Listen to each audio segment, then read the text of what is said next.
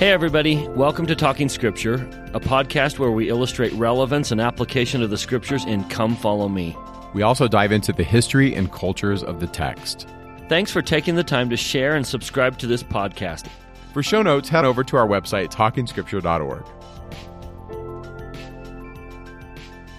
Welcome to Talking Scripture. I'm Mike. And I'm Bryce. And today we are going to cover Genesis 6 through 11 and Moses 8. Which is the flood. Yep. And this is a challenging scriptural block, especially if you teach Sunday school, or maybe if you're a seminary teacher, or you want to sit down with young children and talk about the flood. How literal is this? Is it figurative and symbolic? There's a lot of questions that a lot of people have. Mike, what's your take on the flood? Well, Bryce, I wasn't there, and I certainly don't know. Genesis 7, 19 and 20 says that all the high hills, everything under the whole heaven was covered.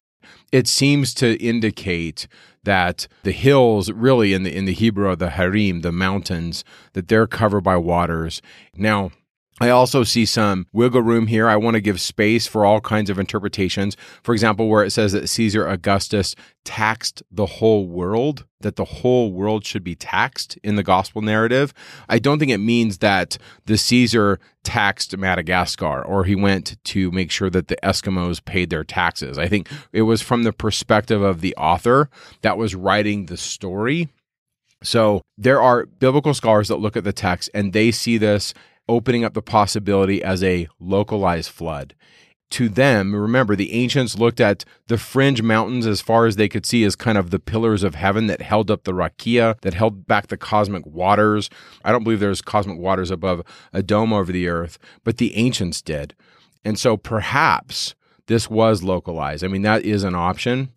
And we give you a really good quote by John Walton. I really like his scholarship on how the ancients could have viewed the flood from their perspective. I think that's one way to interpret it.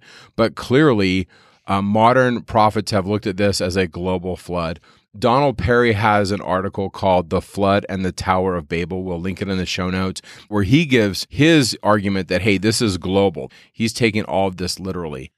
Now, all that being said, I don't know. I'm open to all kinds of interpretations. I think that in the Church of Jesus Christ of Latter-day Saints, we can give space for all kinds of positions on this. My testimony of the gospel of Christ is not going to hinge on whether every single piece of earth is covered in water in the flood as described in the Genesis narrative.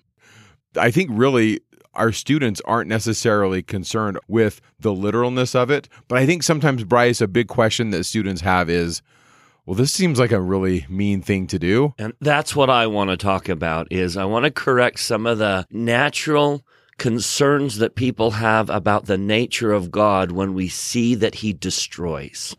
God is kind and gentle and loving. So when God destroys, there's this fear inside of us that maybe my hope of his kindness is wrong. And this is what he really is. He is vengeful. That's one of the things I want to talk about later on in this podcast is why does the Lord destroy? Because there are numerous societies in the scriptures that are destroyed. So at what point does the Lord destroy? And what's the message that I can take home there? So we'll get to that in a minute. Bryce, I guess I'm going to look at the flood a little bit differently. I'm going to look at the flood as another creation. This is a recreation, and God's going to put us under covenant. Yeah. So this very much is a do-over. And if you look at the normal plan for each one of us, we are to be born physically, naturally upon the earth. I come into this earth. And then as I embrace God, as I embrace the restoration, as I embrace Jesus, I'm supposed to let my natural man die. There's supposed to be a death of some sort and a burial. And then I come out in newness of life, and that burial is my baptism. And so I die and I'm buried and I come out and I renew that life and I'm born again, and all that imagery that we see in the scriptures. Well, this is the earth going through that. This is kind of a symbolic version of the earth dying spiritually, being buried in water and coming up out of that water a new creature. So this very much is a do-over. And the number 8 is often symbolized as a start over. If you think about the number 7, that 7 represents complete or whole or perfect because God created the earth and completed it in 7 days. So 7 would be the symbol of complete or whole. 8 would be starting over and doing it again. So 8 is the symbol of a do-over. So at what age do we typically get baptized in the church? At age 8. How many people will be saved on the ark? 8 people will be saved. It's a do-over. So yes, you can look at the destruction side of the fall, but it's very helpful to see we all have to die spiritually and renew ourselves, just like the earth is going to do in this episode of the flood. You know, Bryce, I really like reading this from that perspective. If we read it this way, I think we can get out of some of the literal logical boxes that we can really get snagged in. And so that's a really good reading. But let's jump in. There's some fascinating scholarly history that I really want Mike to touch on. One of the great evidences that Joseph Smith was indeed an inspired prophet is to watch what he does with Enoch. That he is going to do things with Enoch that scholars won't discover for many, many years after Joseph Smith. There's no way he could have known when he put the book of Moses together what scholars would discover many, many years later. Yeah. The things that he's doing with Mahijah, the individual, and Mahujah, the place name, that stuff's coming after Qumran. So we are going to start in Genesis 6 with the first 4 verses, a very strange passage, talking about the sons of God and the daughters of men, because these 4 verses are a big springboard into why the flood happens according to this narrative. I love taking this weird passage in Genesis 6 and going, it's all Jesus. And so I'm just going to read these 4 verses in Genesis 6, and then we are going to try to unpack this from the perspective of the really old Enoch literature.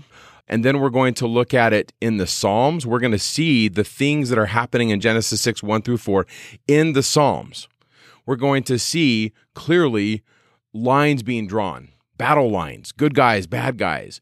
Then we're going to go to how Jesus interprets this in one of my favorite passages in the Gospels, the passage where he says, "Whom do men say that I am?" So here we go. Genesis 6, 1 through 4. It came to pass that when men began to multiply on the face of the earth, and daughters were born unto them, that the sons of God saw the daughters of men, that they were fair, and they took them wives of all which they chose. And the Lord said, My spirit shall not always strive with man, for he that is also flesh, yet his days shall be 120 years. There were giants in the earth in those days, and also after that, when the sons of God came in unto the daughters of men, and they bare children to them, the same became mighty men which were of old, men of renown. And then verse 5 says, God saw the wickedness, and it was very great. And then God is sorry in verse 6. He's sorry that man is on the earth, or he's full of this deep pity. Now, just in case you're thinking, well, that's Genesis, and Joseph completely replaces that in the JST, Moses 8 covers those same things. Now, it adds to it, it clarifies, but this is the first 22 verses of Moses 8. It's that same conversation. So it really is kept by Joseph in the JST version. So there's got to be something here, Mike. Something's going on. So my take on this is that this is the backdrop to much of the material in the Hebrew Bible and the New Testament, especially in some of the passages that may seem strange to us or unfamiliar. The idea of these sons of God that are coming down is coming to us from the Enoch literature. And it's in the Book of the Watchers, the first 36 chapters of the Book of Enoch. And the Watchers are these individuals, they're the angels, we call them the ear from Daniel 4. They run counter to the ideas that the scribes who produce the text in the Bible believe in. Okay, what does that even mean? When I say that these Watchers run counter to the ideas that the scribes who produce the text of the Bible believed in. What that means is we're trying to read this text not from our viewpoint, but from the people that put the Bible together.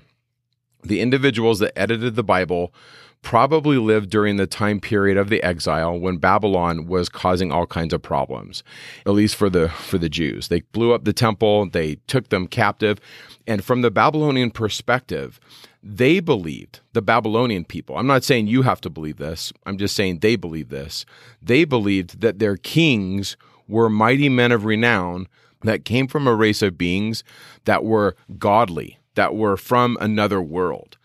And they called these individuals the Apkallu. So the Watchers in Genesis 6 can be juxtaposed with the Sumerian Apkallu. In Sumerian, they're going to call them the Abgal, but we're talking about the same stuff. There's always an imitation, isn't there, Mark? There's something going on. There's always an imitation that sounds so much like what we believe in our narrative, but it's always a little bit twisted. I think that Babylon is always going to be juxtaposed with Zion. And this is all throughout all the scriptures. Babylon and Zion are juxtaposed. So Mesopotamia had several versions of the flood story. If you've ever read like the Epic of Gilgamesh or any of these things, they have their versions. And in these versions, they had large boats that save humans and animals. And these stories include a group of sages. They're called the Apkallu. They're from another world. They possess great knowledge. They lived prior to the flood, and they were divine. After the flood, according to the Babylonian story, these Apkallu came down and they mated with humans, and they made semi-divine offspring called giants. Gilgamesh, if you've ever read about him, was considered one of them. He was a giant, a descendant of the Apkallu. So my contention is that Enoch, from 1st Enoch, and Genesis 6 are playing on this tradition, that instead of these divine beings coming from heaven and mating with humans and making great people like the kings of Babylon, the authors of the Old Testament are flipping the script.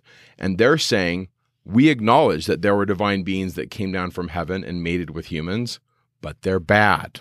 So this is considered a polemic.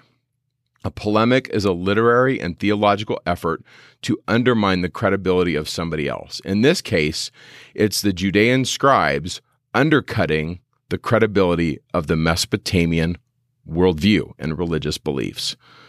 Biblical writers do this frequently throughout the Bible. The strategy often involves borrowing lines and motifs from the literature of the target civilization to articulate correct theology about Yahweh and to show contempt for the other gods. Genesis 6, 1 through 4 is a case study in this technique. This is a textbook case of a scribe or a prophet or a poet flipping the script, using their story, flipping it and saying, nope, you are not the authorized representatives of God. We are. If we can understand that, then we can understand what's happening in Genesis 6. I think this helps us to see the mythological aspect of the flood. I'm not saying there wasn't a flood, but I'm trying to say that there were parts of the flood story that were epic and that they were mythological in the sense that maybe they're not all perfectly historical. I'm inviting all of us to kind of consider this. Now, before I go any further about the Watchers, let me just say this. This is not going to be my approach if I'm teaching a gospel doctrine class. If I'm teaching a gospel doctrine class, we're just going to read Moses, and then I'm going to say, do you guys have any questions? And then we're going to discuss the basic lessons, like what can we take from this? How can I have the scriptures be effectual in my life? How can I live the gospel and be a disciple of Christ?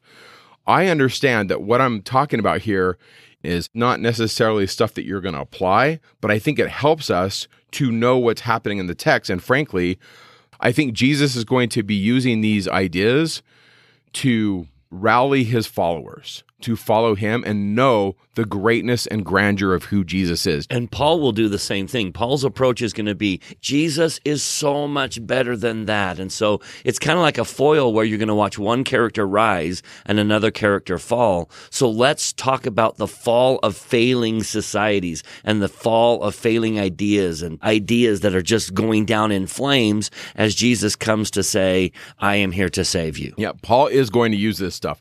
Some of the stuff on head coverings that he talks about even can be traced to these ideas. And it seems so foreign to us.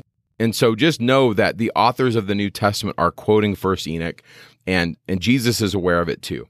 All that being said, if you go to the text of Genesis 6, the idea of these giants in the earth, they're going to be called the Nephilim. They're going to have lots of different names. The Greeks, when they translate the Hebrew Bible into Greek, they're going to call these gigantes. That's where we get the word giants.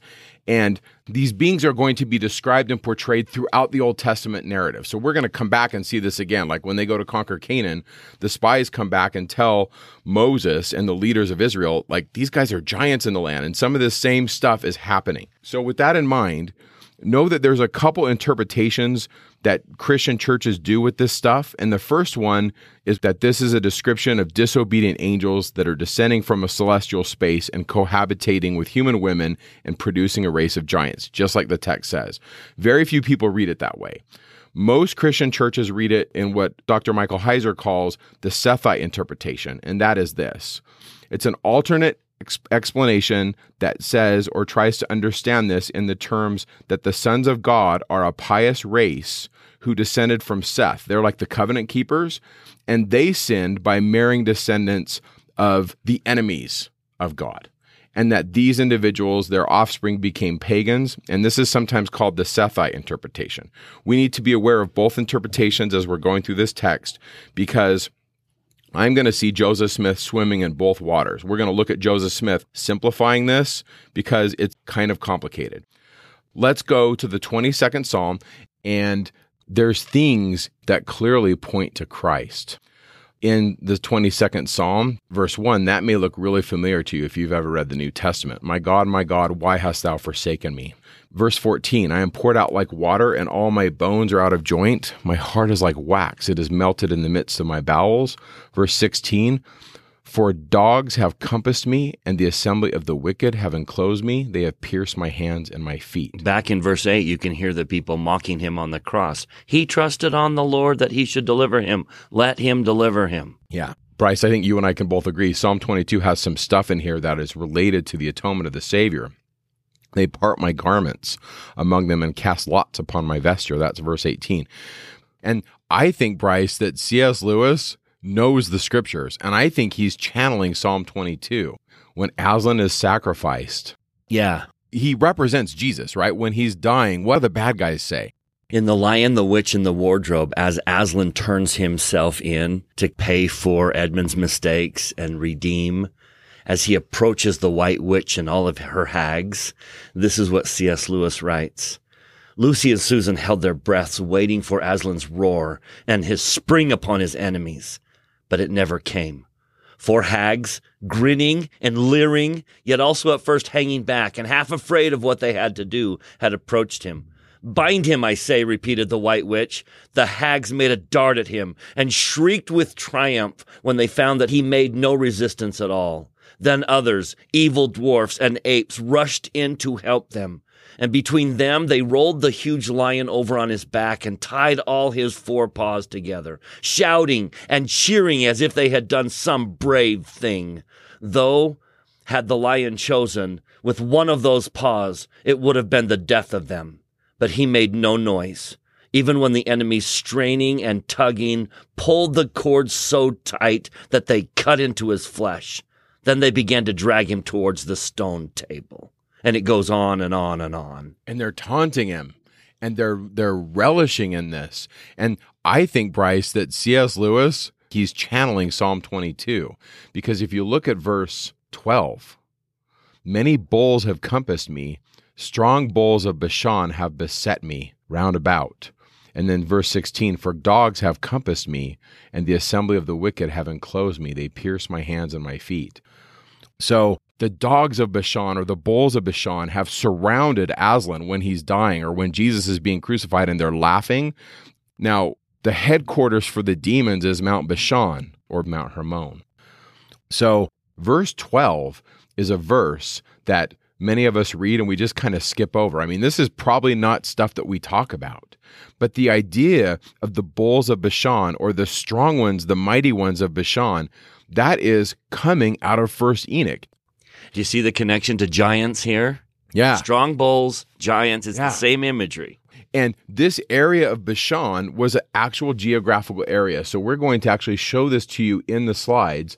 Bashan is an area in northern Israel, mostly on the east of the Jordan River, and it butts up against Geshur and the Sea of Galilee.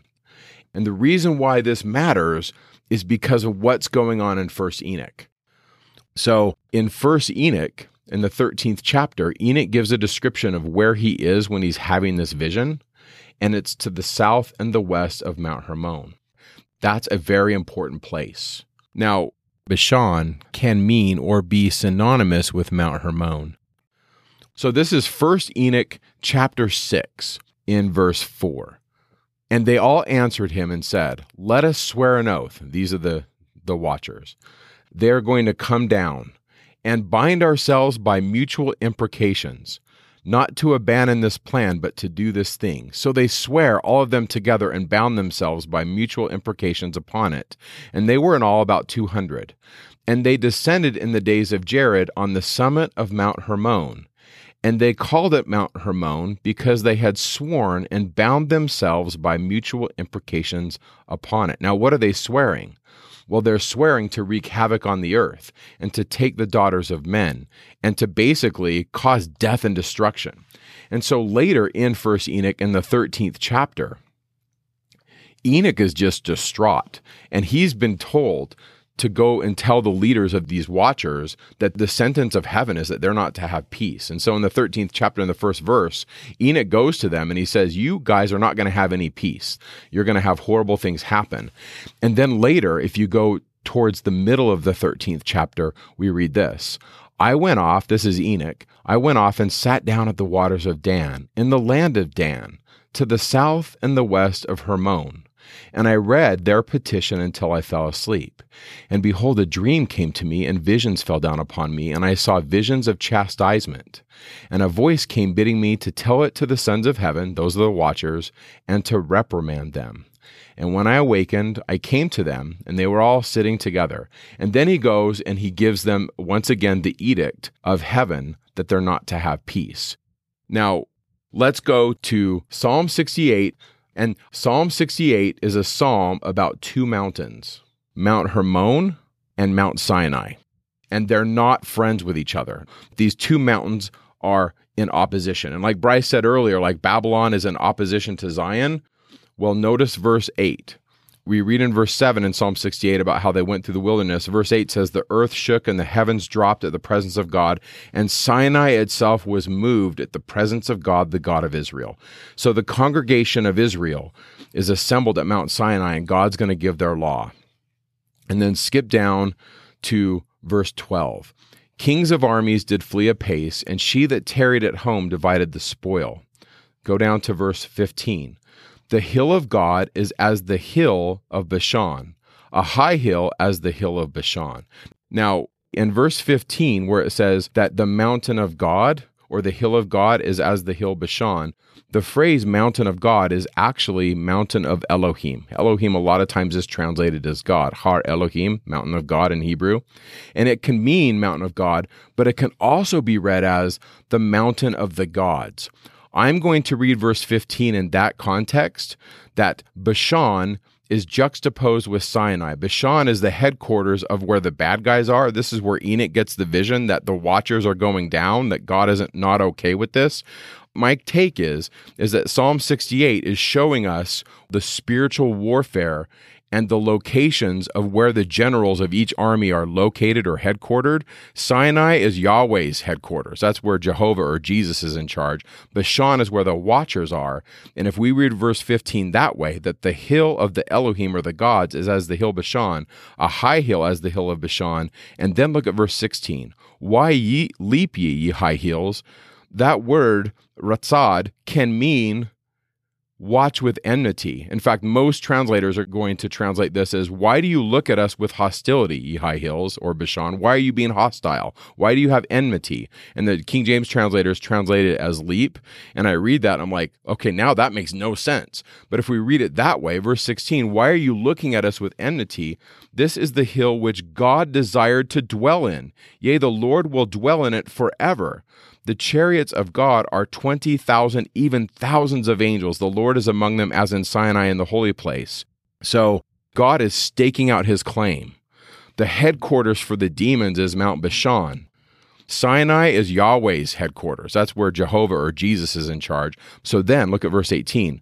Thou hast ascended on high. Thou hast led captivity captive. Thou hast received gifts from men. For thou art rebellious also. The Lord God might will dwell among them. Now skip down to verse 21. God will wound the head of his enemies. Remember what was said to Satan in the garden. Your head is going to get crushed. This is awesome stuff. Verse 22, the Lord said, I will bring again from Bashan, I will bring my people from the depths of the sea, that thy foot may be dipped in the blood of thine enemies. I'm going to take my people back, and I'm going to lead them to where they need to be. And it goes on, but this isn't a podcast on Psalm 68. But my point is this is all tied to the mythological backdrop to Genesis 6, to 1 Enoch. Now let's get to what happens with Jesus. So Jesus in Matthew 16 is at this place called Caesarea Philippi. Verse 13 of Matthew 16, Jesus came into the coast of Caesarea Philippi. Now, it says coast in the English, but we're not by the beach. This is actually, and we give you a picture of this in the slides, Caesarea Philippi is literally southwest of the peak of Mount Hermon. This is right where Enoch has his vision. And if you go to Caesarea Philippi, there used to be, it's called Banias today, but there used to be a temple to Pan, and there's beautiful waters there. It's a beautiful park. You can go and visit it. And there are all these niches carved out of the wall where the individuals that were pagans had these different gods. And Jesus is standing there with the backdrop of this temple to Pan and all these gods that are put in all these little niches. And he's looking at his disciples and he's saying, okay, there's all these gods these people worship. Who do you guys think I am? Simon Peter in verse 16 says, thou art the Christ, the Son of the living God. And then he says, blessed art thou, Simon Bar-Jonah, for flesh and blood hath not revealed it unto thee, but my Father which is in heaven. And I say unto thee that thou art Peter, and upon this rock I will build my church. And then he says, the gates of hell shall not prevail against it, and I will give thee the keys of the kingdom of heaven. And whatsoever you bind on earth shall be bound in heaven. Now, my take on this is when he says, upon this rock I'll build my church. I know in our tradition we say the rock is revelation, and that's beautiful. I love that. I also like the idea of Eben, a stone. In Hebrew, Eben is a crassus of these two words, Av and Ben, which is father and son. So upon this rock, upon the rock of the Father and the Son, Jesus is going to fix things. He's going to build his kingdom. But I also like it as this idea that upon Mount Hermon, this rock where the bulls of Bashan, where the watchers have staked their claim and swore by the throat that they would take my kids, Jesus is basically a war general, the Lord of hosts. In Hebrew, Yahweh Sabaoth is this idea of a war general, like the Lord of hosts. And he's saying, I'm taking this, guys. Like, I know you think you're in charge. I'm in charge. I'm the captain. And this is the rock I'm going to build my church. And I think rock can be lots of other things too. I think Peter is a rock. He's going to call him that. I think receiving revelation and following God is basically saying to you, you're a rock, be a rock. But I like this idea of the mythological backdrop to 1 Enoch, a couple of the Psalms, Genesis 6, and that Jesus is using this. And I think his disciples know the Enoch literature. They know these stories, and they realize the implications, that the king is coming home and he's taking over. So I love it. I love taking this weird passage in Genesis 6 and going, it's all Jesus. There's a lot here. So everything we just covered, you're not going to cover that in church. This is just for those that are wanting to study this. And I think if I was teaching a group of people in church, I would just read this. Moses 8:13. Noah and his sons hearkened to the Lord and gave heed, and they were called the sons of God. So the good guys in Moses 8 are the sons of God. They're the covenant keepers. And when these men, the sons of God, began to multiply on the face of the earth, and the daughters were born unto them, the sons of men saw those daughters that were fair, and they took them wives even as they chose. And the Lord said to Noah, the daughters of thy sons have sold themselves, for behold, mine anger is kindled against the sons of men, for they will not hearken unto my voice. So the whole script is flipped in those verses, and I think what Joseph is doing, this is my take, I think he's simplifying this because, frankly, this is a lot of stuff to unpack with the first Enoch literature, and this is an easier way to portray it. And so Hugh Nibley says that it's the Joseph Smith Enoch which gives the most convincing solution that the beings who fell were not angels, but men who had become the sons of God. From the beginning, it tells us mortal men could qualify as sons of God. How? By believing and entering in the covenant. Thus, when Noah and his sons hearkened unto the Lord and gave heed, they were called the sons of God. In short, the sons of God are those who accept and live by the law of God. When the sons of men, as Enoch calls them, broke the covenant, they still insisted on that exalted title Behold, we are the sons of God. Have we not taken unto ourselves the daughters of men? And so my interpretation of these 3 verses in Moses is this is what I call a modified Sethite interpretation. Why? I think what Joseph is doing is he's simplifying it. Do I think Joseph Smith knows all this stuff going on in Enoch? I don't know if he does when he's producing this, but as a seer, he certainly could have. It's in the Old Testament, it's in the New Testament, and Joseph doesn't correct these ideas. But I think the remnants of the battle lines being drawn and the wicked angels and the righteous fighting, I mean, Joseph clearly knows about that because in the temple, there is a spiritual warfare going on, and those that follow the adversary are at war against those who follow Jesus. And so knowing what we know about the temple, knowing what we know about Joseph Smith in section 129, the Doctrine and Covenants, he clearly knows about the forces of darkness. I mean, he's introduced to them when he's 14. And simply put, wicked will be destroyed, righteous will be preserved. Now, when Nephi sees the end of the world, and he's told, you can't write about it, John's going to write about it, but he sure hints about it. And so 1 Nephi chapter 22, it's as if Nephi is saying, look, I can't tell you how it ends. I can't give you the details, but what I can say is evil will be destroyed and righteous will be preserved. That's the message from the beginning of time. And here we are in the flood narrative, basically saying wicked will be destroyed, righteous will be preserved. And if we keep our eyes on that prize and not necessarily all the ramifications of this entire planet being covered with water, it's a do-over, a renewal. That's a message that we ought to champion in our day as we come closer and closer to the second coming. The wicked will be destroyed and the righteous will be preserved. But that raises an issue that I don't think a lot of people are going to catch this week, that Noah lost his own family members to this cascading evil. The clash between good and evil had claimed some of his own grandchildren. Noah had granddaughters, at least, and they're not on the ark. And I think we could say some. I think there's also a get out of jail free card, and that's Moses 7:27. There is. Where the Holy Ghost fell on many and they were caught up to Zion. So Bryce, my hope is that his kids were caught up to Zion. Yep. But we don't know, right? But it sure seems like that some of them were, were lost to this growing influence. This is hard. This is hard stuff. It is. And now let's deal with the harsh reality of a destruction. And this challenge that we have in our soul, that is he a God that wipes out the earth? Is he angry?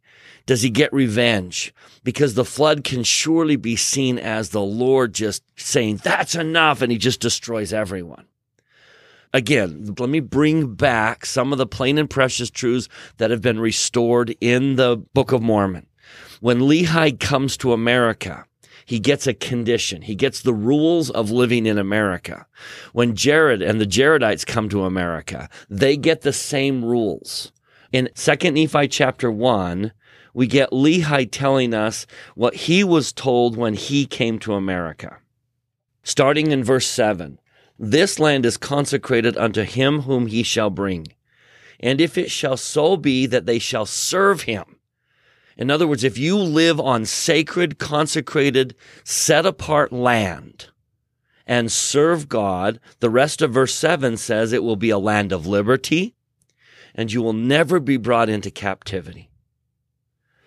Then verse 9, inasmuch as you keep his commandments, you will prosper, you'll be kept, you'll be blessed, none will molest you, none will take away your land, and you'll dwell safely forever. And just as a side note, boy, that sure describes the United States of America to me.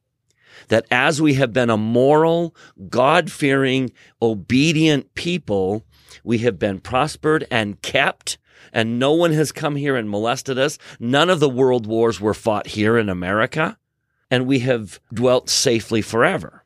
But then Lehi got the other side of that. Verse 10, I say unto you that if the day shall come that you reject the Holy One, so if God has been so abundantly bounteous to you in giving you this glorious, wonderful land, and you turn against God, verse 11 has the consequences. He will bring other nations among them. He will give them, meaning the other nations, power, and they will take away from you the land of your possession, and you will be scattered and smitten. Boy, if anything describes Israel in the Old Testament, it's that phrase right there. As soon as you reject God and all his goodness, then other people will come and take away your lands. So that's kind of the condition of God giving you a sacred place to live. Now, let's go back in time, but forward in the Book of Mormon, and turn to Ether chapter 2. The brother of Jared is given the exact same conditions when he comes to America. Now, that was before Lehi, but it's later on in the Book of Mormon. And notice, it's the same condition.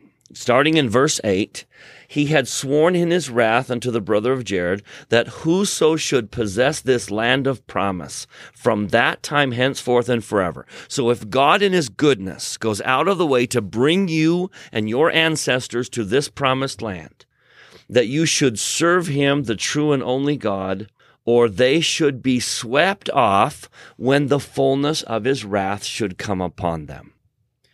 Verse 9, he's going to repeat that same thing.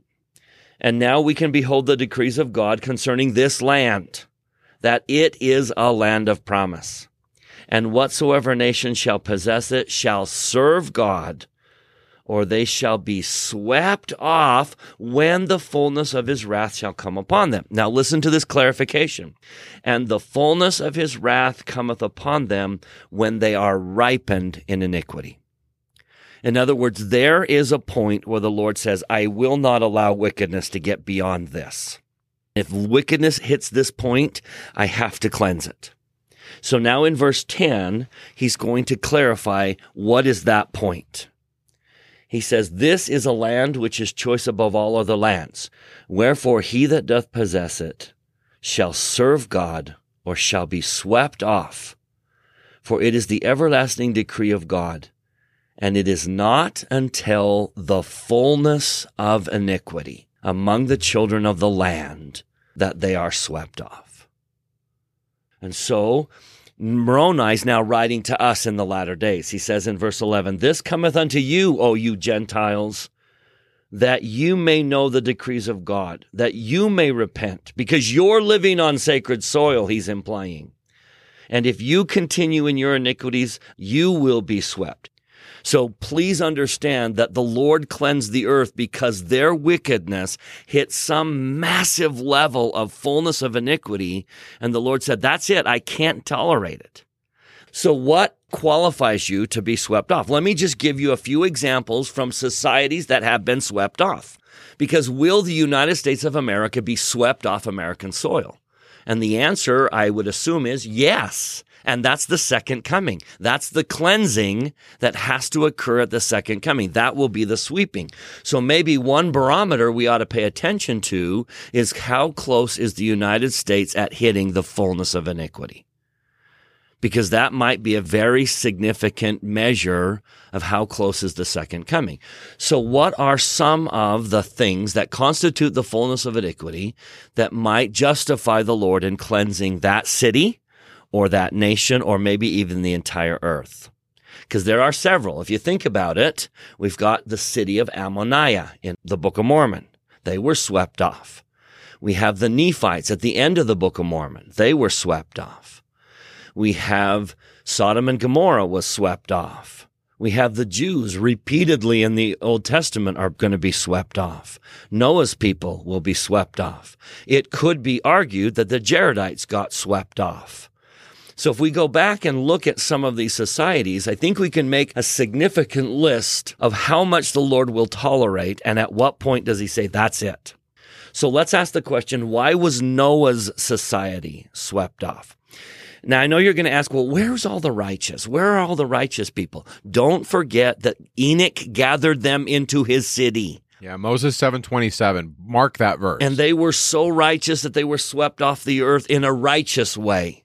So please don't think that the whole earth turned against God, because a massive amount, and we don't know their numbers, were gathered into Zion and taken into heaven.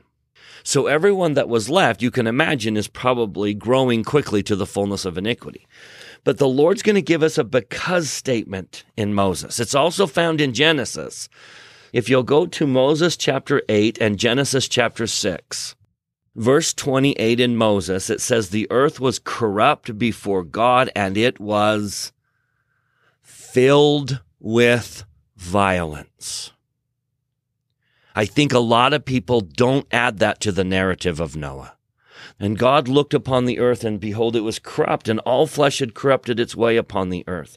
And God said to Noah, the end of all flesh is come before me, for that's a significant word. It means here's why. It's not just willy-nilly. It's not random destruction. The world is going to be destroyed because the earth is filled with violence. Now, what fascinates me is after the flood is over and the Lord makes a covenant with people, why would he say this? So I'm in the Joseph Smith translation of Genesis 9:10 through 15 in the appendix of your Bible. We're now done with the book of Moses. Moses only goes to Genesis chapter 6, verse 13. And this is now beyond that. So now I'm in the appendix of your Bible, Genesis 9:10 through 15. After the flood is over, the Lord comes down and says in verse 11, surely blood shall not be shed only for meat to save your lives. And then verse 12. Now tell me, why does he throw this in? Unless it had something to do with the reason for the flood. A land that was filled with violence, what else were they doing? So he says in verse 12, for man shall not shed the blood of man. For a commandment I give, that every man's brother shall preserve the life of man.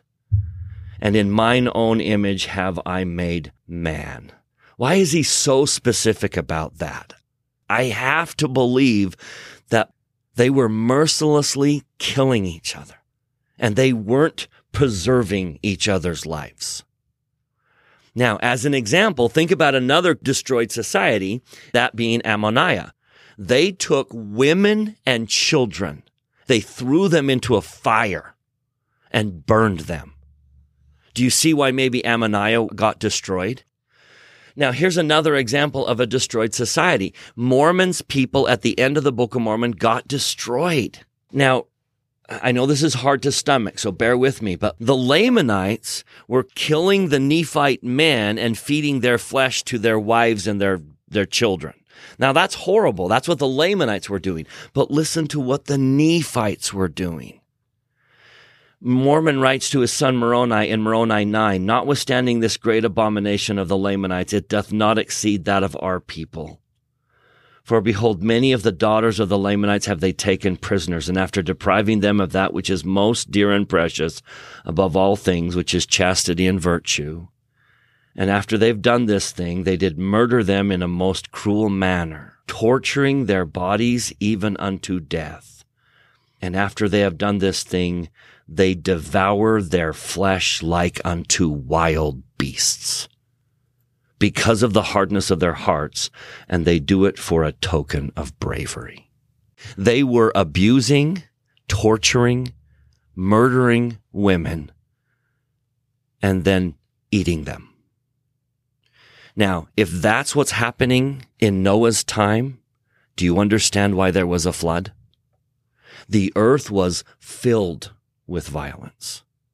So those little glimpses into other destroyed societies paint a very, very different picture of Noah's time. Well, I also think, Bryce, what we're acknowledging is the difficulty of the text. It's fragmented, but I think what I see you doing is you're taking the totality of the picture from all the standard works and saying, look at these societies as a collective, and by picking different aspects of each individual society, you're painting a picture to help us flesh out the things that are missing in the text. Of a kind God. Right, a different who was view. Tolerant up to a certain point and then had to say, that's it. Now, I want to go back and point out, how long did the Lord give them? Noah preaches for 120 years. So instead of reading the flood narrative and thinking, oh, God is a destructive God, then getting a little bit worried, we need to understand the level of wickedness they must have hit. We know the earth was filled with violence. We know that other societies, when they were burning women and children and eating women, we know that they were wiped out. And yet the Lord still gave them 120 years to change, and Noah pleading with them, and he sent a prophet, and that's his MO. That's his method. There's an absolute telling verse in 2 Nephi. 2 Nephi 25, verse 9, Nephi's talking about the destruction of the Jews. And he ends with this sentence, "Never hath any of them been destroyed, save it were foretold them by the prophets of the Lord." Everyone gets warned before they're destroyed, and warned repeatedly. I mean, think about Ammoniah. Go back to the Book of Mormon and think about Ammoniah. First comes Alma. Alma is rejected. And then he sends one of them. He sends Amulek to warn them. And when they reject Amulek, who does the Lord send next? Zeezrom. He converts Zeezrom right in front of them. He takes one of their own chief bad guys, converts him right in front of their eyes, and then he becomes another witness. And then when they reject Zeezrom, do you remember when they go into the prison and they're going to beat Alma and Amulek and mock them? The last witness is always the earth. The Lord tears down the prison and destroys them in the prison. And then come the Lamanites and destroy the city of Ammoniah. We're not going to take time and look at all the other aspects of the fullness of iniquity, but I've included in the show notes a list of 8 items that I've identified and others have identified as aspects of the fullness of iniquity, where we've gone through the scriptures and we've looked for because statements, where the Lord says, I'm going to destroy that society because of this. Now, one take-home message is that these are the things to keep out of your family and your home. I have heard Latter-day Saints say things like, well, that movie's only rated R because of violence, so it's okay. And yet here's a society that's being destroyed because they were filled with violence. These are the things that get societies destroyed. They clearly destroy families and individuals as well. So we ought to be very careful about them. So as you think about the flood, yes, the Lord destroyed the earth. But he did so because after 120 years of preaching, as loudly as Noah could, they hit the fullness of iniquity. And if you think about it, if they keep having children, the Lord is going to have to send his innocent spirits down into that environment. So the Lord says, that's it. And he draws a line and he cleanses the earth. Powerful message. We can also see his character in Genesis 6, like in verse 6, where it says, it repented the Lord that he made man on the earth. Joseph's going to change that in the JST, that it repented Noah that I have created them. What's interesting is you can read that verse a couple of different ways. This is actually on the 10th slide. It says, and it repented the Lord that he had made man on the earth. In the RSV, or the Revised Standard Version, it's another translation, it reads as follows, and the Lord was sorry that he had made man on the earth, and it grieved him to his heart.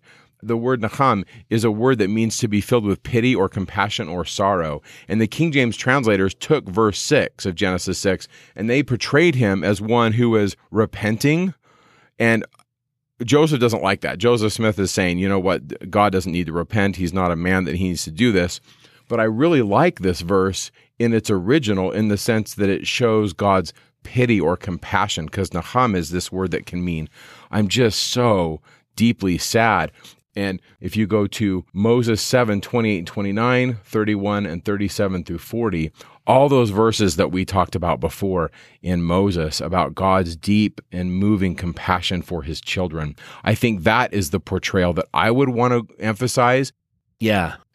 So that's kind of a look at what's happening on the earth. Let's take a look at what's happening on the ark, because that ark is a powerful symbol of God's ability to save us and preserve us in light of a wicked world. God can preserve the righteous. And that ark is a symbol.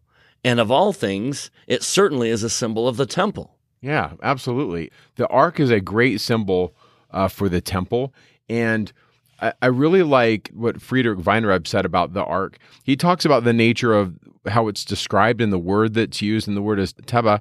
And this ark, or teba, or box as it's called, is something that only appears here and with the narrative of Moses. Otherwise, the ark has a different name, Aron. It's the Ark of the Covenant that's transported with the Israelites and brought to the temple. It's a different word and a different conception. And so Professor Weinreb gets into this idea that the ark, or the teba, that carried Moses through the water and preserved his life also was what preserved mankind. And he talks about the ark as a symbol for the word. He uses this phrase that he says that the word carries life through time. And I think that's just a beautiful image. The teba, the ark, carrying life through time. That's fascinating, Mike, because I'm thinking of Helaman chapter 3, where Mormon throws this in as he's talking about the Nephites growing in wickedness and the Lamanites are about to grow in righteousness. He says, and we see that whosoever may lay hold upon the word of God. And then he gives these 3 images of the word of God. Well, I guess 4 if you consider lay hold. So the word of God is like an iron rod that you lay hold of, which is quick in power, which shall divide asunder. So there's another image. The word is like a sword that divides. So it's like a rod that you can hold on to. It's like a sword that divides. It divides asunder all the cunning and the snares and the wiles of the devil and leads the man of Christ in a straight and narrow path. So now it's like a compass. It's like the Liahona. And then notice this last one. It leads the man of Christ in a straight and narrow course across the everlasting gulf of misery, which is prepared to engulf the wicked, and lands their soul. Yea, their immortal souls at the right hand of God. The word lands your soul on the right hand of God. Tell me that's not an imagery of an ark or a boat that's carrying you through the gulf of the wickedness. So there's a clear image to the word and an ark. Yeah, and I'm only finding Weinreb talking about the teba as the word. This ark or box or teba, whatever you want to call it, is clearly carrying life. And so I really like that passage that you shared from the Book of Mormon. As far as it being a prototypical temple, the ark, that is, Michael Morales did his dissertation on what he calls the tabernacle prefigured, cosmic mountain ideology in Genesis and Exodus. And he wrote this back in 2011. And so a lot of the things I'm sharing are going to come from him. And also I want to give a shout out to Jeffrey Bradshaw, who has done so much work. And he even wrote an article called Floating Temple. And so we link that in the slides. I mean, this is just beautiful stuff. So I'm going to go through this list quickly because you can go read about it on your own. And it's one of those things that maybe you'll share a couple of those in a lesson or something, whatever resonates with you.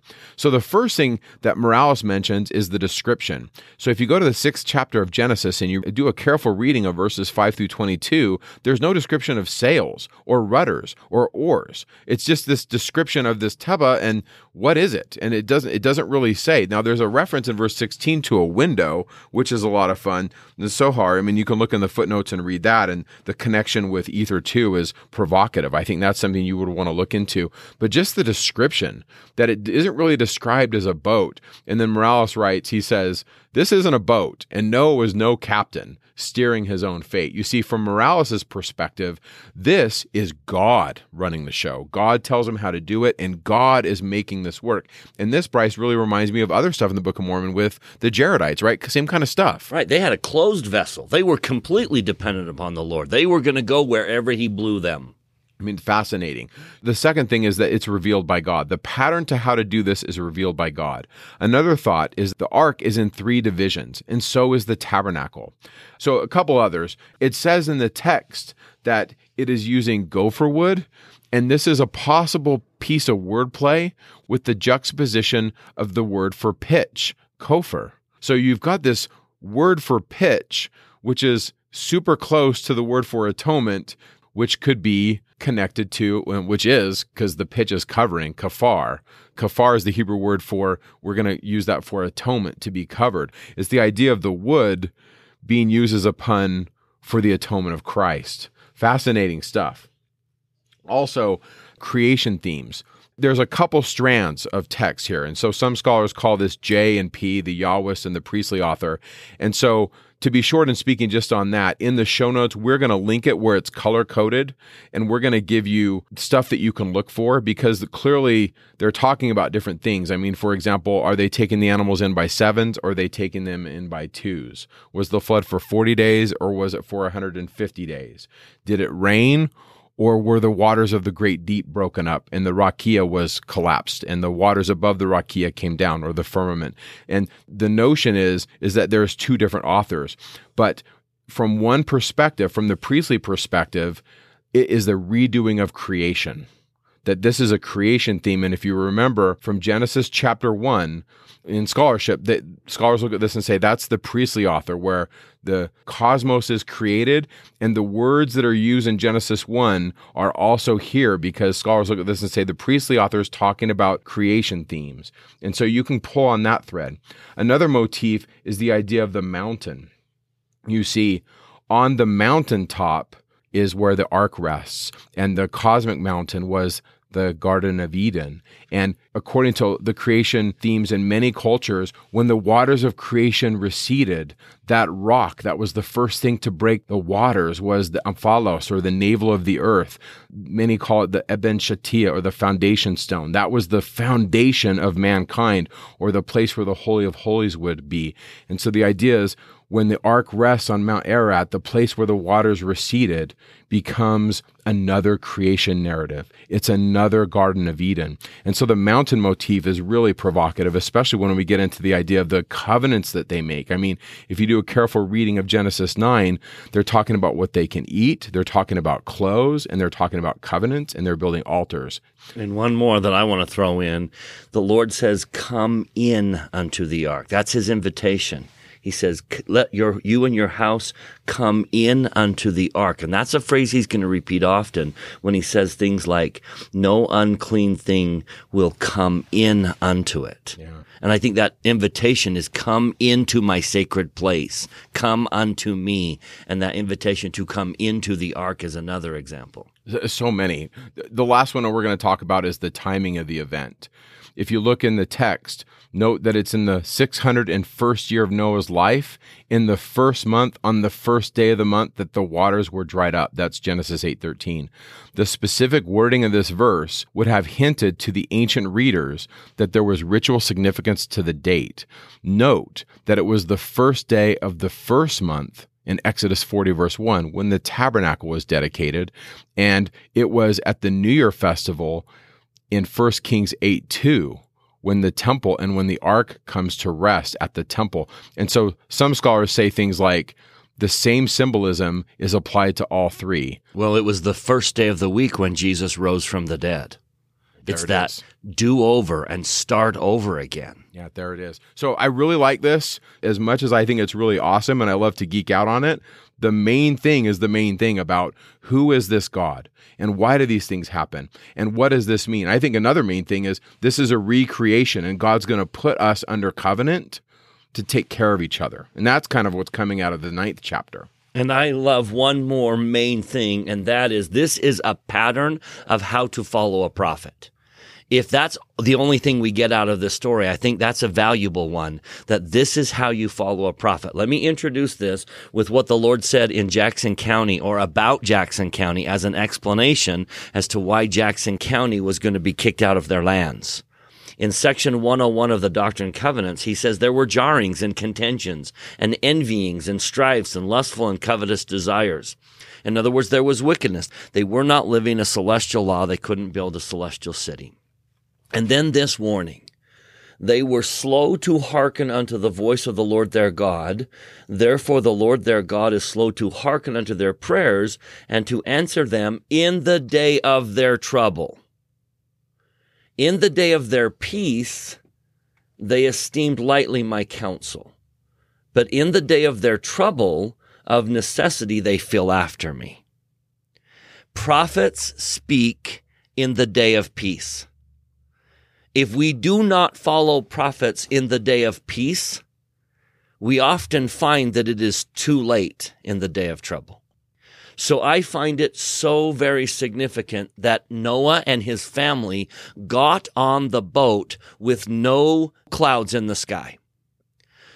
Chapter 7, verse 4, "For yet 7 days, and I will cause it to rain upon the earth for 40 days and 40 nights. When they got on the boat, there was not a cloud in the sky.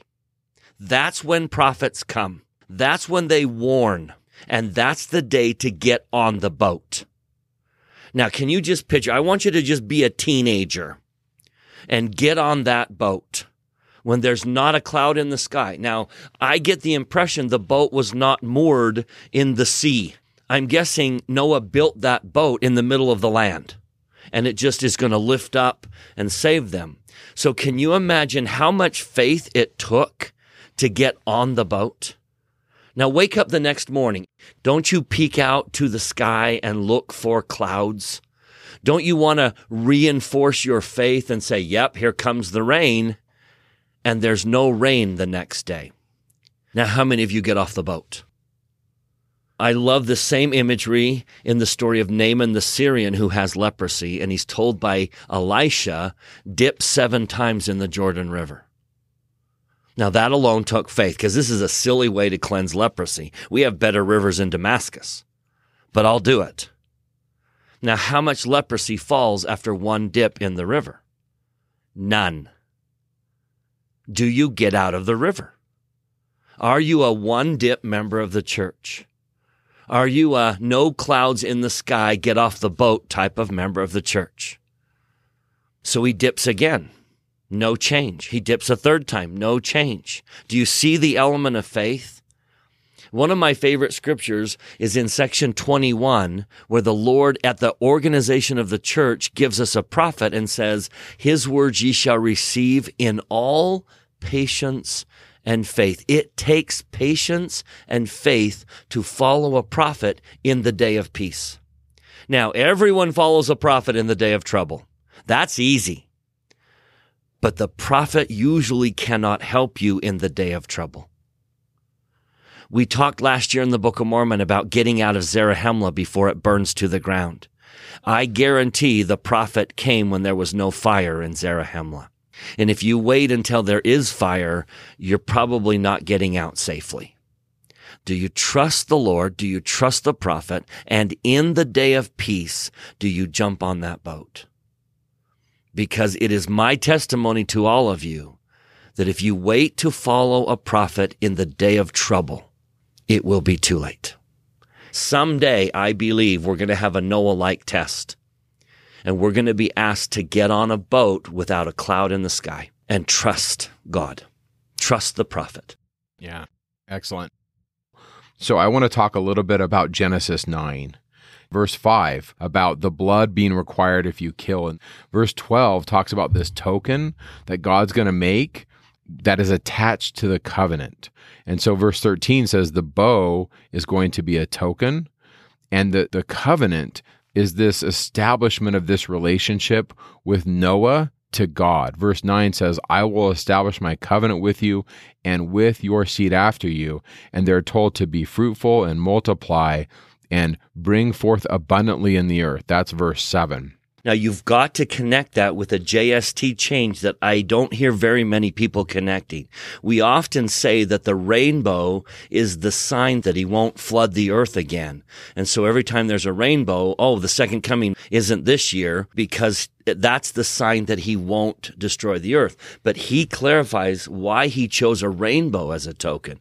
Find the JST of Genesis 9, 21 through 25 in your appendix. And he says, and the bow shall be in the cloud, and I will look upon it, that I may remember the everlasting covenant which I made unto thy father Enoch, that when men should keep all my commandments, Zion should again come on the earth, the city of Enoch which I have caught up unto myself. And this is mine everlasting covenant, that when thy posterity, listen, Latter-day Saints, when thy posterity shall embrace the truth and look upward, like we're looking at a rainbow, right? When we look upward, then shall Zion look downward, and all the heavens shall shake with gladness, and the earth shall tremble with joy. And the general assembly of the church of the firstborn shall come down out of heaven and possess the earth, and shall have place until the end come. And this is mine everlasting covenant, which I made with thy father Enoch. Now, that's a totally different take on why the rainbow is the symbol that we need to remember. When we look up at the rainbow, We are looking up and remembering the promise of God to bring Zion down, and that we will unify the Zion of old and our current Zion. So we need to be the people that embraces the truth and build Zion on earth so that the Zion of Enoch can come down and join us again. That's why we look at rainbows. And that's what we think of when the bow is in the sky. It's kind of like connecting two societies, the Zion of old with the Zion today. Kind of an interesting take on the rainbow. You know, Bryce, before we go on, I just want to share what Joseph Smith said about the rainbow as contained in Teachings of the Prophet Joseph Smith. Joseph Smith said, "I have asked of the Lord concerning his coming, and while asking the Lord, he gave a sign and said, in the days of Noah, I sent a bow in the heavens as a sign and token that in any year that the bow should be seen, the Lord would not come. But there should be seed time and harvest during that year. But whenever you see the bow withdrawn, it shall be a token that there shall be famine, pestilence, and great distress among the nations, and that the coming of the Messiah is not far distant." Joseph then goes on and he says, "I will take the responsibility upon myself to prophesy in the name of the Lord that Christ will not come this year." And then Joseph says, "Go and read the scriptures, and you cannot find anything that specifies the exact hour he would come, and all that say so are false teachers." That's in Teachings of the Prophet Joseph Smith, page 340 to 341. So, along with that, we could talk about the nature of God's ability to engage in war, and that creation is this like splitting of the chaos. The Seglet noun keshet, which is what the word is for bow, is like a bow that you use when you go hunting or in war. And so it's almost portraying God also as a God of war, because I'm going to set my bow in the cloud in verse 13. Kashti is my bow from Keshet. I'm going to put that in the cloud, and I'm going to take a pause, and we're going to hopefully have peace. And that's kind of riffing on Noah's name. Noah's name means peace or rest. And so even a lot of times, I don't say all the time, but a lot of times in the Old Testament, even the names of the characters are telling the story. It's so cool. And so this everlasting covenant that's happening in verse 16 and 17 is connected to all this stuff you're talking about. We're going to bring forth Zion. Now, if you go to verse 18, so from verse 18 to about verse 27, when I teach college students, that's what they want to talk about. They're like, please break this down, because the story goes from, oh, I've heard this story before, to what? What happened? And so in this story, Noah in verse 20 is a husbandman, and he plants a vineyard and he drinks wine. And then we have Ham. Remember, there's three sons, Ham, Shem, and Japheth. And Ham comes and saw the nakedness of his father.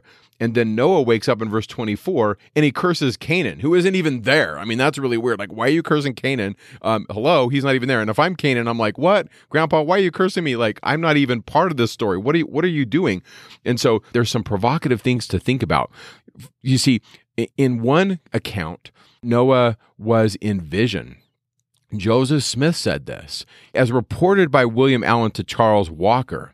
Joseph Smith said that Noah isn't necessarily drunk, but he was in a visionary state. And then you get into this idea that he is in this tent. And so there's some use of this to say, well, there's an altar, they're making covenants, that maybe he's made a temple or a miniature tent or a miniature tabernacle. And then you have wine. And then also remember that this is all in the context of things that they're to eat, and eating and drinking and tents and altars. This is all temple stuff.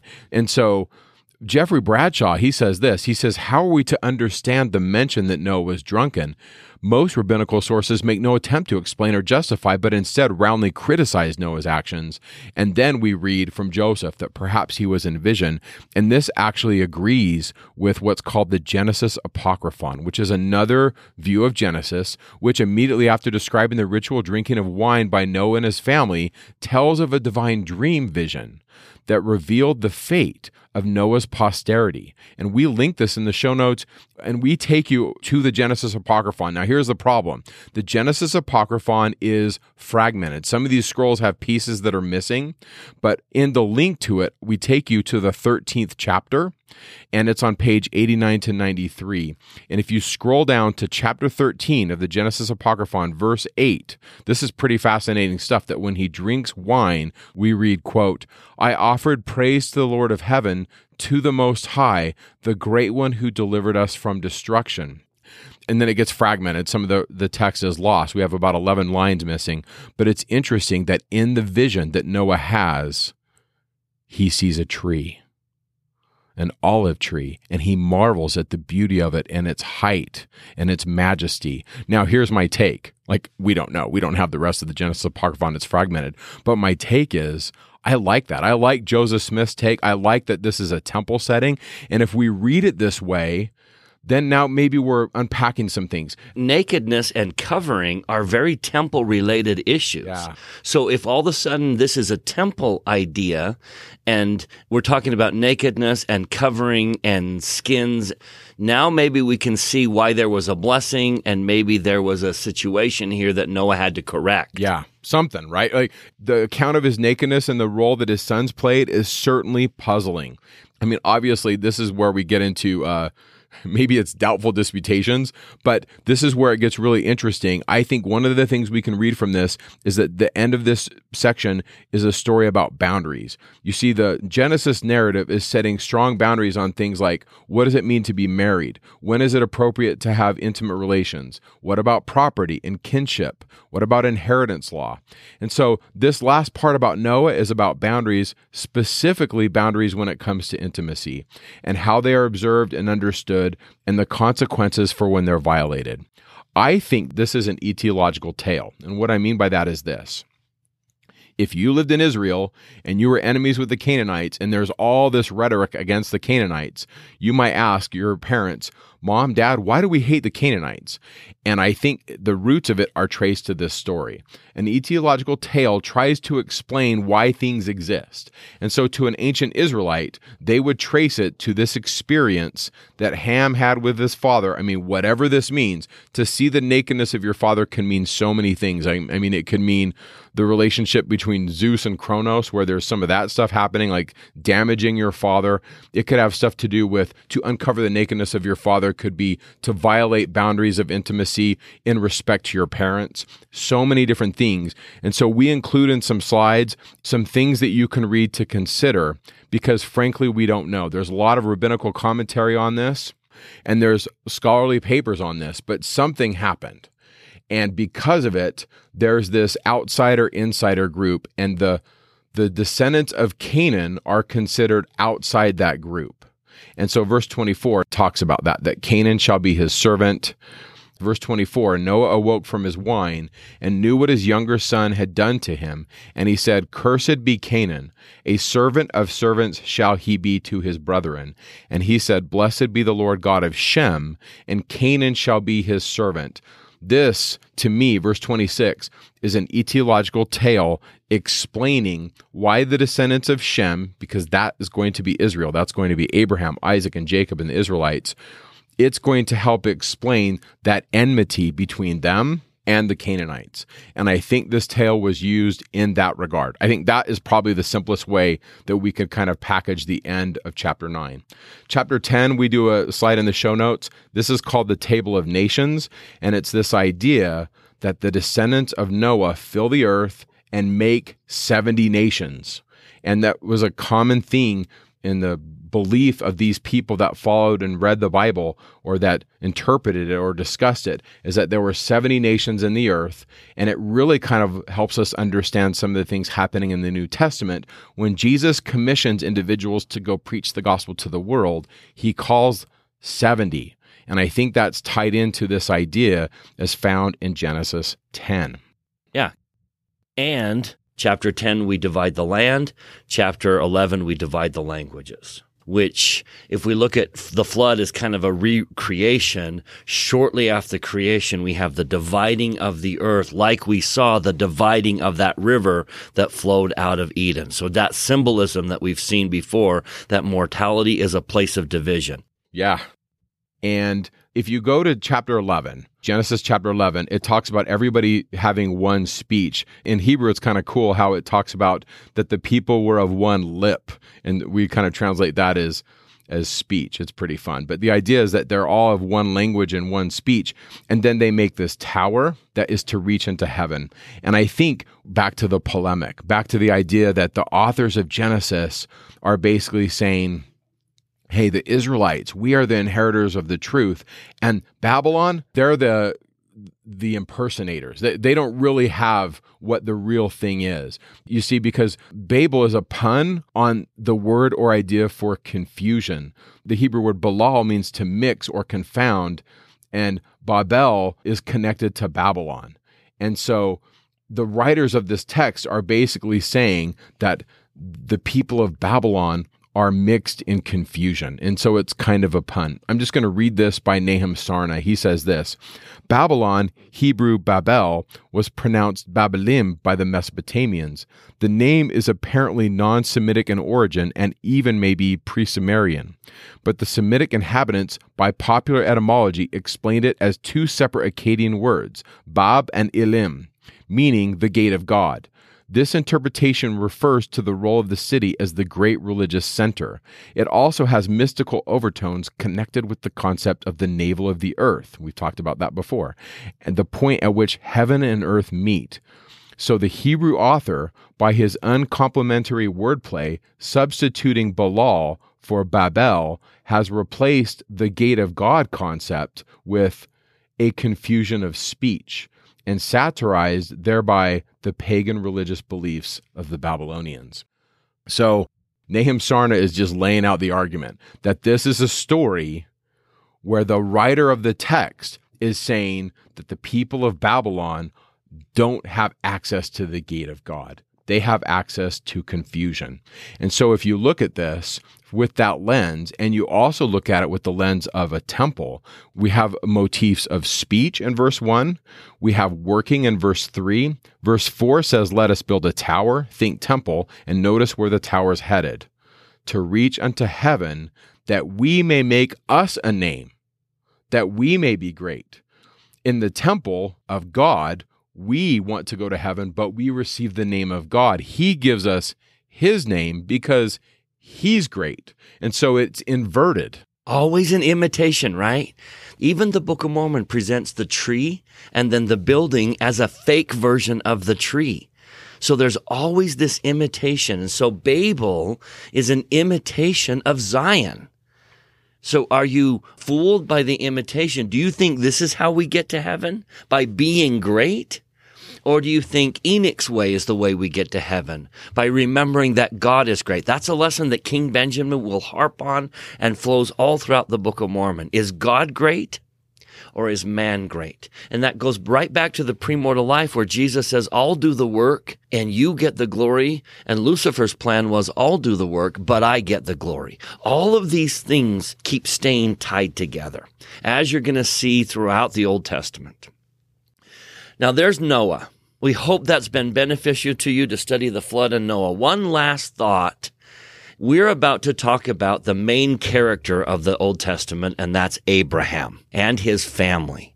That's the focus. We're really just 12 chapters into the whole Bible before we get to Abraham.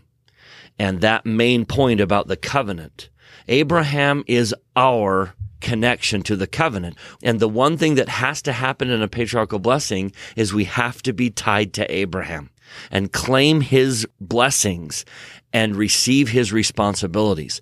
One of those blessings is that to the people of Abraham, God covenants, as it was with Noah, so shall it be with thee. Meaning, I will preserve the righteous. Whatever it takes, an ark or me coming, I will preserve the righteous. And I think that's the take-home message. That as the children of Abraham, he has promised to preserve us if we are faithful to the covenant, just like he preserved Noah, and that we will stand again safe, protected, guarded, with his name on us, having made covenants with him. And so may we remember Noah and the covenant that he obeyed and his preservation. And with that, thank you for spending some time with us this week, and we will see you next week when we turn our attention to Father Abraham. Talking Scripture is not an official production of The Church of Jesus Christ of Latter-day Saints. The opinions expressed in this podcast are Mike and Bryce's opinions only. We refer you to official church sources and the church website to clarify any doctrinal questions.